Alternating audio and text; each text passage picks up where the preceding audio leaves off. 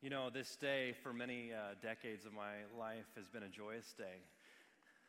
It's hard not being a joyous day when I have such a wonderful mom. And so every single Mother's Day, there's this amazing rejoicing that I have.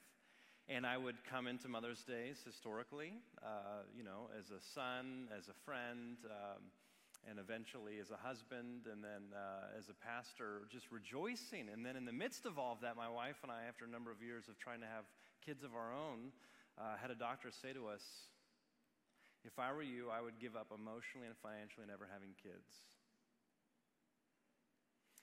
Now Mother's Day was rejoicing, and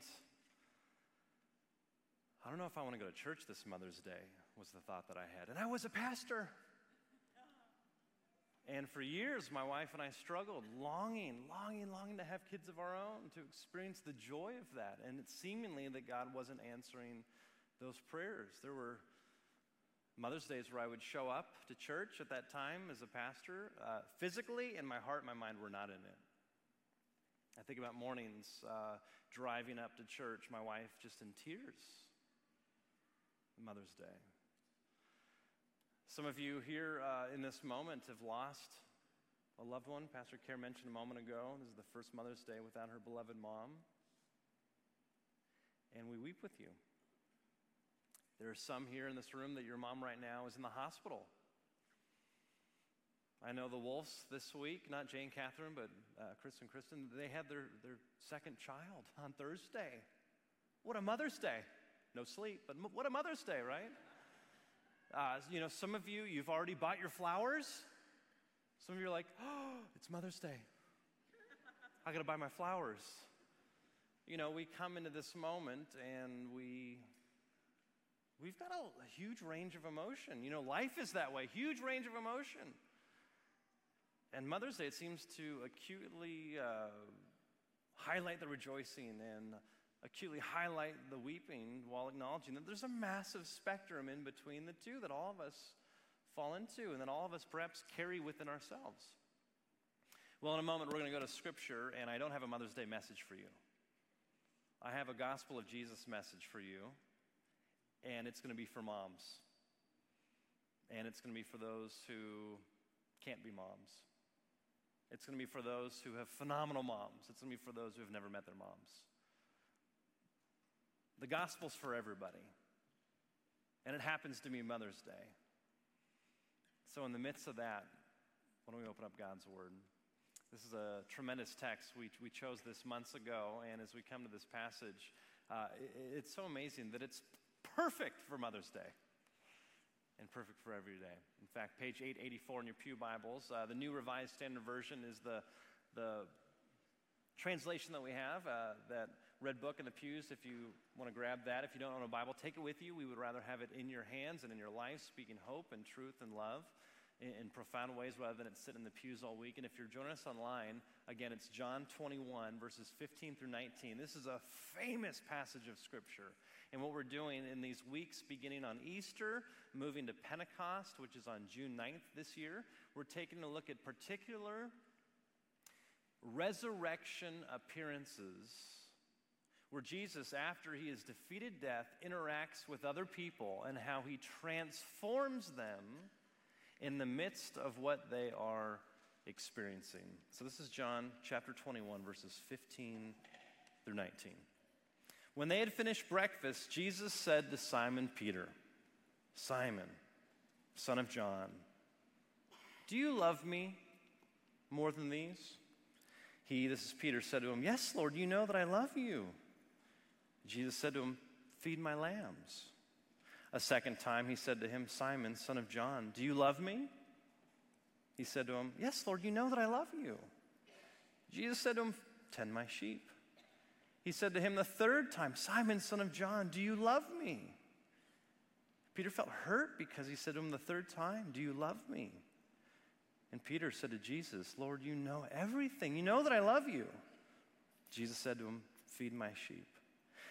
Very truly I tell you, when you were younger, you used to fasten your own belt and to go wherever you wished. But when you grow old, you will stretch out your hands, and someone else will fasten a belt around you and take you where you do not wish to go." He said this to indicate the kind of death by which he would glorify God. After this, he said to him, to Peter, "Follow me." This, my friends, is the reading of God's word. All right, I don't have 3 points. I always have 3 points. No 3 points today, but if you're taking notes, one question. Why would Jesus seemingly ask the same question 3 times? How many of you have ever, not just read this passage, but how many of you have ever heard a sermon on this passage of Scripture? Put those hands up really, really high. Okay, so maybe half in the room. Okay, the other half is your first time. Now, I've preached this sermon many times, and often what I've heard and often what I've preached is this. Well, the English has one word for love, and that's not a trick question. It's love, right? Let's do that again. English has one word for love, and there we go. But in the Greek language, there's multiple words for the word love. And I've heard it said, and I've preached before. You've got to understand the Greek, which the Greek is the language of the New Testament. And in fact, though it says love, with one English word, love, there's 2 different words in the Greek that are used. I've heard it said, and I've preached before. Let's take a look. So hang with me here. This is what I've heard, and this is what I've said before. But there's something more. Take a look. Now, in this interaction, Jesus seems to answer or ask the same question 3 different times this same way. Well, this is what he says. In John 21:15, he says, "Simon, son of John, do you love me?" And the Greek word that he uses there is the word agape. Let me hear you say agape. Now, I've heard it said before, and I've said it too, that this kind of love is like a God kind of love, like a self-sacrificing, unconditional, like the real kind of love. Because I've heard preachers also say, listen to how Peter responds. He doesn't say, of course I agape you. He says, well, you know, Lord, that I phileo you. It's where we get the city Philadelphia from. Let me hear you say phileo. So I've heard preachers say, and I've said it before, that this is kind of like a brotherly love, a sibling sort of love, like an affectionate love, kind of a human love, a lesser form of love. I've heard preachers say that, I've said it before.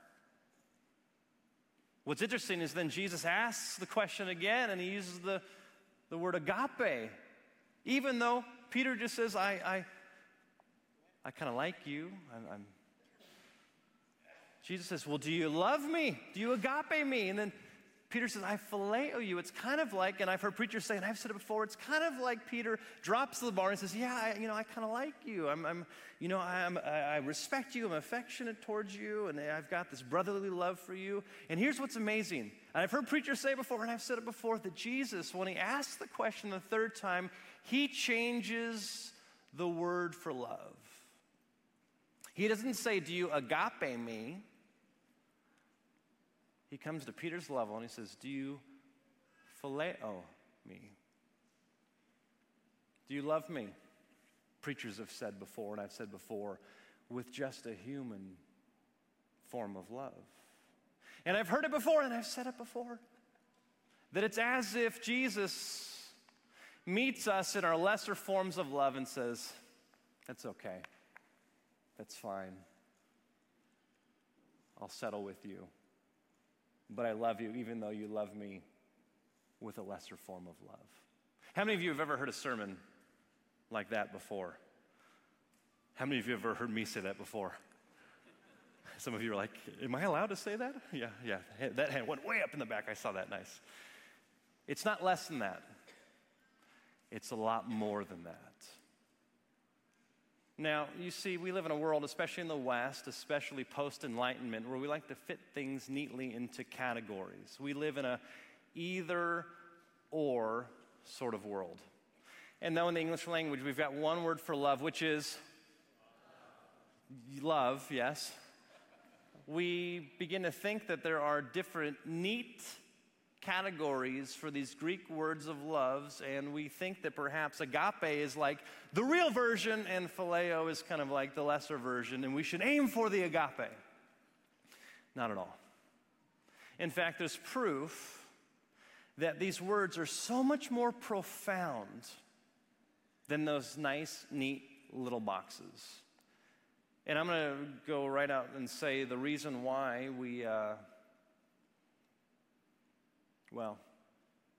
let's hold that for a bit. Open those Bibles back up.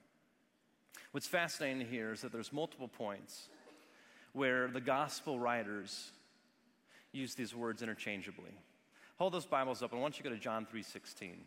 You've seen it before. You've seen it in football games. You've got it on a coffee mug. I've seen some of you have it as a tattoo. John 3:16. For God so loved the world. That's the word for agape. So that kind of perpetuates this idea, okay, it's this God-level love. But John 3:19, 3 verses later, same author, inspired by the Holy Spirit, in verse 19 says this, and this is the judgment, that the light has come in the world, and people agape'd the darkness. So right there in that moment, we see that there's a way that people can love with an agape sort of love. And the object of that agape sort of love isn't God, it's darkness, it's selfishness, it's bitterness, it's hate, it's betrayal, it's all the things that make our relationships and for some of us, Mother's Day really messy because some people give themselves over to the darkness, give themselves over to brokenness.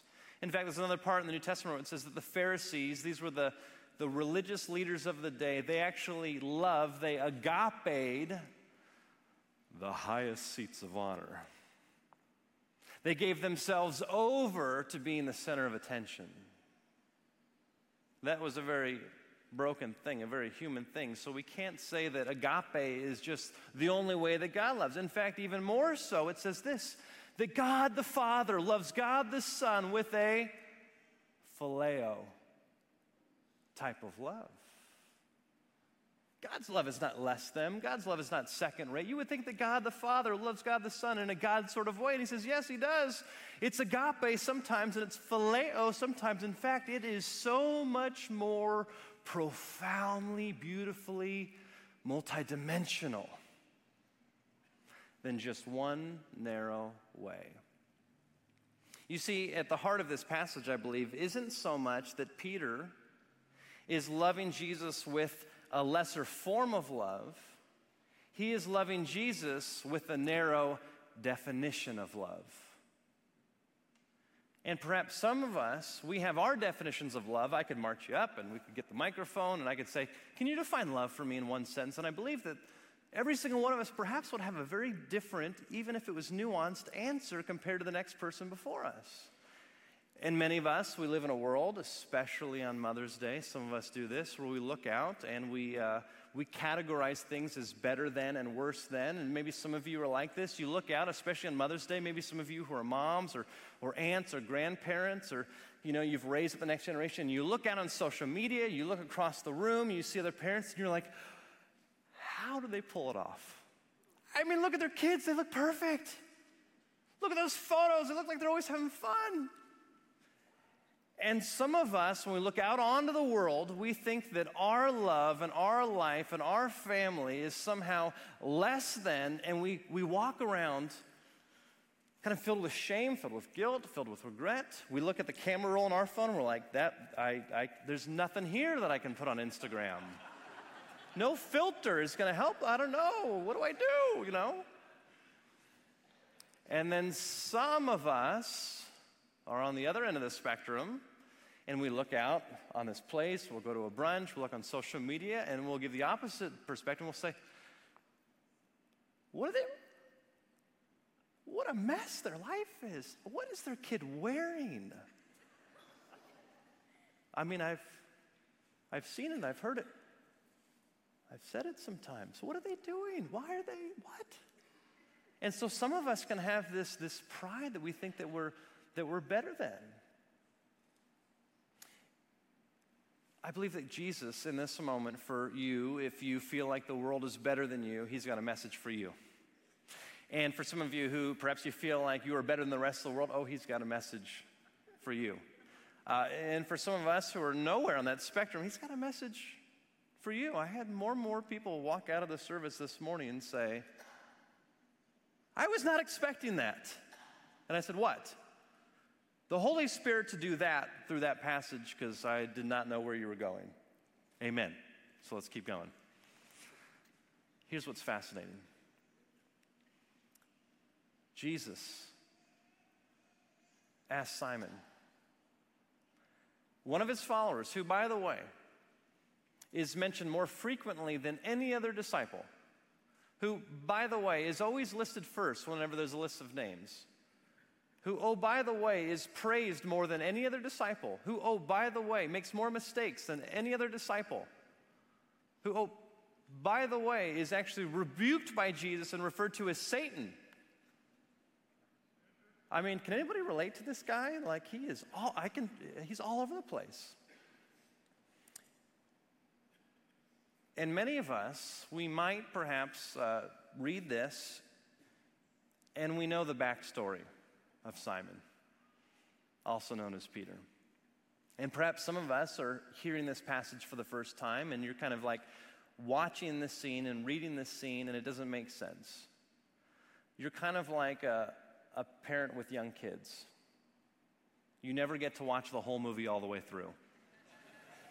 You kind of like see a scene and you're like, oh, that's nice. Back to the kid, right? But for those of you who can actually watch a movie all the way through, you know what it's like to experience a great film where there's things that happen along the way and there's twists and turns and ups and downs and, setbacks and amazing things. And you finally get to the end and all of a sudden there's that scene. You're like, oh, it all came together. I can't. Wow. Which is an experience that young parents never have anymore because they don't have the backstory. And so some of us, we read this passage, we don't have the backstory, and we're like, why would Jesus ask the same question and change the language? But for some of us who know the story of the New Testament, who know the story of Simon Peter and Jesus, perhaps you read this and you hear this, you remember this, and you go, oh, I see what just happened. I want to show you something. Open those Bibles back up. Take a look again at John 21. Maybe after you buy the flowers that you haven't bought yet, you can read this. Before the brunch, before you get home. John 21. I won't read it now, but if you read this a little bit later, you'll see that there's a scene that unfolds right before that interaction. The scene goes like this. The disciples are fishing. They can't catch any fish. Jesus shows up. He says, why don't you cast your nets on the other side of the boat over here? They do that, and they pull in a massive haul of fish. Now, this has happened before. If you've read the New Testament before, if you can remember the earlier parts of the film, the story, there's a moment, in fact, it's where Jesus first encounters Peter, where they're fishing, they catch nothing. He says, why don't you cast the net over there? And he casts it over there, and he pulls in this massive haul of fish. All of a sudden, there's some parallels here. John, the writer, is referring back to something. But there's more. On that first scene, how does Peter respond? He doesn't say, thank you, now I've got fish. He basically says, woe is me, I'm a man, I'm not even holy to be in your sight. And now in this setting, he jumps out of the boat and he tries to rush. How do you rush in water? You don't. He's trudging through the water at Jesus. Something's happened. They get out of the water. They begin cooking food. And they sit around a charcoal fire. Let me hear you say charcoal fire. You're like, why'd you make me say charcoal fire? Well, in the Greek language, the language of the New Testament, it literally says charcoal fire. John 21, take a look. Open it up. Let's see what it says in the English language. So fascinating.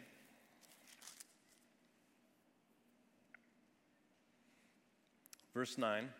When they had gone ashore, they saw it does say it. A charcoal fire. Does yours say it? How many of you does your Bible say a charcoal fire? Now, how many of you do have a translation that just says fire? Yeah, some people have that as well. In the Greek language, it says a charcoal fire. Now, if you go back and you read Homer's Iliad, you know, that fictional, amazing piece of literature, it never goes into the level of detail that the New Testament goes into. In fact, the New Testament will say there was 173 fish that they pulled in. When you read Homer's Iliad, it doesn't go into the details. It just says they caught a lot of fish. Now, why would you say it's a charcoal fire and 173 fish unless it didn't happen? You see, John is saying these details because it did happen. He did see it. Historically, it's true. He says it's not just a fire, it's a charcoal fire. And this is how many fish they caught. And if you've read the story of the New Testament, you go, oh, I know there's one other scene in the New Testament where there's a charcoal fire. The writer of John is calling something back. I mean, it's like Scorsese at his best. This is like Spielberg. And I mean, he said, wow. What's the other scene? I want to show it to you. Luke 22.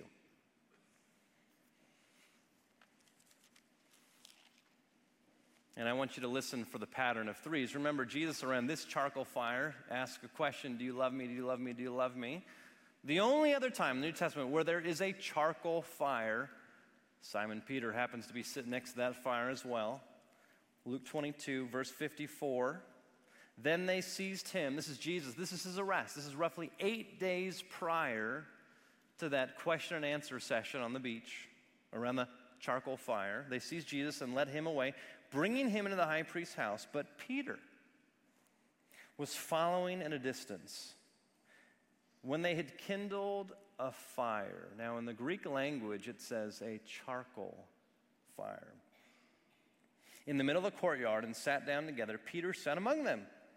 Then a servant girl, seeing him in the firelight of the charcoal fire. I mean, just picture the scene. Perhaps the same size, the same degree of warmth, sitting perhaps at the same distance, the same smell, the same feel, the same experience. Now, the servant girl, seeing him in the firelight, stared at him and said, this man also was with them. But he, Peter, denied it, saying, woman, I do not know him. A little later, someone else, on seeing him, said, you are also one of them. But Peter said now a second time, man, I am not.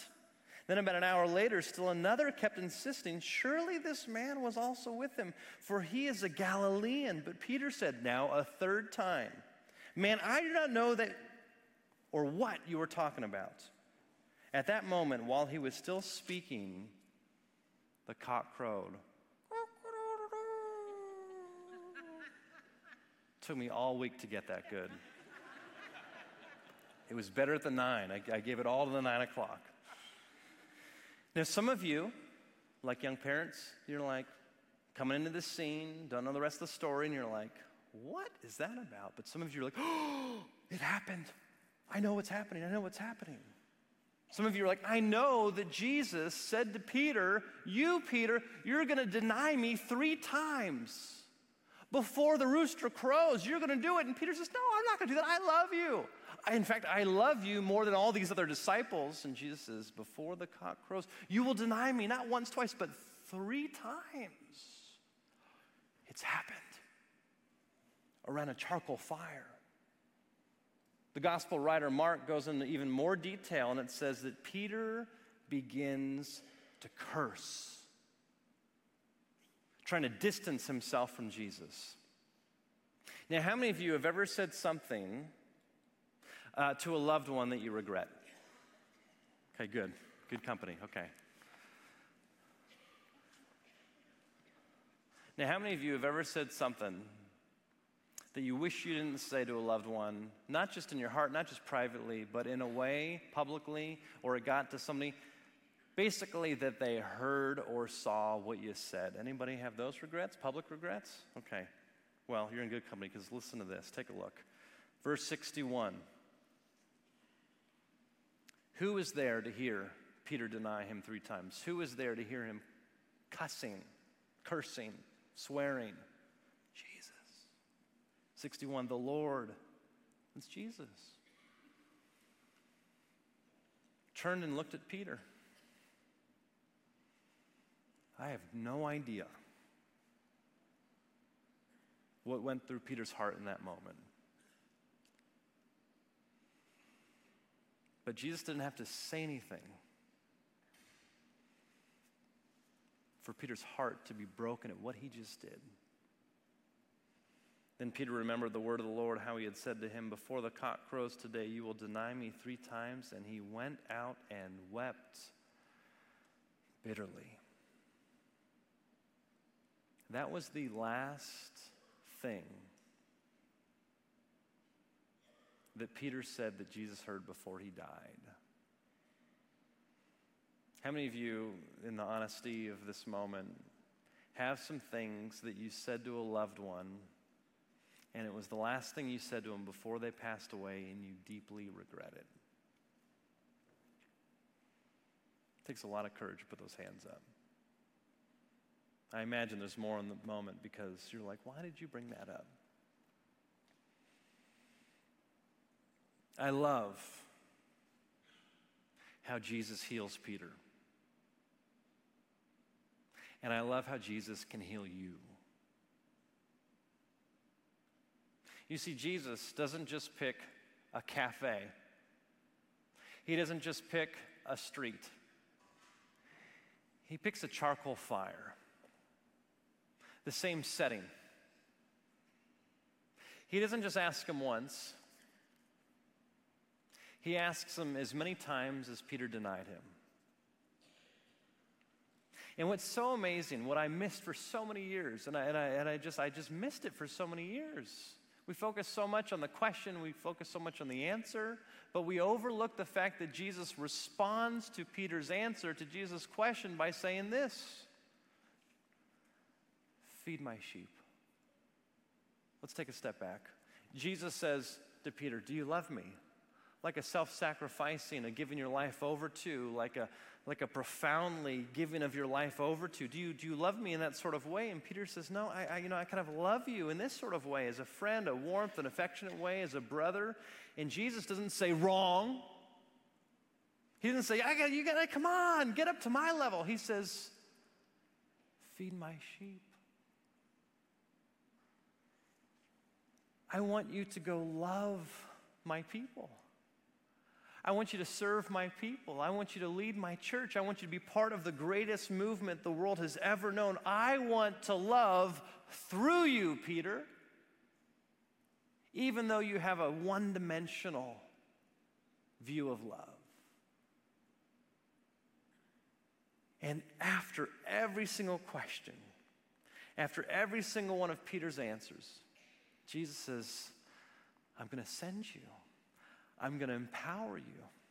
I'm going to fuel you to be the method, to be the instrument through which I love the world with an agape sort of love and a phileo sort of love. I want to expand in you through the Holy Spirit, Peter, and all my followers, Bel Air Church, that you would love in such a multidimensional sort of way that you would not only love me with a friendship and a kindness and a closeness and a warmth, but you would give your life over to me in this cause and to self-sacrificingly do it. Jesus wants to heal you. And he's not going to wait until you get the right answer. He's going to meet you in the midst of whatever definition you have of Jesus. And if you begin to look at him, even though it's not completely, fully accurate, he says, that's enough. Now follow me. I'm going to show you. I'm going to show you the right me. I want you to hear my word. I want you to grow in this understanding of the knowledge of who I am, the identity of which I've given you, the love that I have for you, and I want to expand it more and more and more and more. You know what's so remarkable? Peter, for fear of being put to death, denied Jesus. Jesus heals him. Jesus restores him. Jesus sends him out. And history tells us that his love was expanded so much in his life that ultimately he went to his death. But he didn't just go to his death. In fact, I've stood at the historical place in Rome where Peter was killed. And you can check the history books, you can check this documented fact that Peter was crucified. And it's documented that not only was Peter crucified, but the last thing that he said before he was crucified was to his executors, he says, no, I am not worthy. Think about this language. Think about the love. Think about giving yourself over to someone and a movement and a cause that is greater than yourself. He says, I am not even worthy to die in the same manner as my Lord. His death is too good for me. That's what Peter's saying. I love him that much. I'm giving my life over to him so much that even crucified, I'm not worthy of that. And so what did they do? They crucified him upside down. Who does that? Someone who allowed Jesus to meet them in the midst of their one-dimensional, perhaps too narrow view of love, who received the call of God on their life, who obediently followed, and was humble enough to say that, wow, Jesus, grow my understanding of love. Perhaps some of you are here today and your view of how you love your kids needs to be expanded. Jesus wants to do that. Maybe some of you, your view of your mom is needing of expansion. Maybe some of you, motherhood doesn't play in at all, and your view of love needs to be expanded. Hear the same voice that says to Peter, do you love me? And regardless of the depth of the answer, he says, let me use you. Let me love the world through you with a perfect love. Would you be open to that today, on this Sunday, on this Mother's Day? A perfect voice of love speaking into your life and saying, I want to expand it. I want to grow it. I want to magnify it. God says, for his purposes. Let's pray. Loving God, we thank you for this moment, and as we gather in this place, we thank you that there are men and women who are here part of this church who choose to follow you, Jesus. Would you expand our hearts? Would you expand our minds? Would your love be perfected in us, and would it grow through the power of your Spirit? It's in your name we pray. Amen.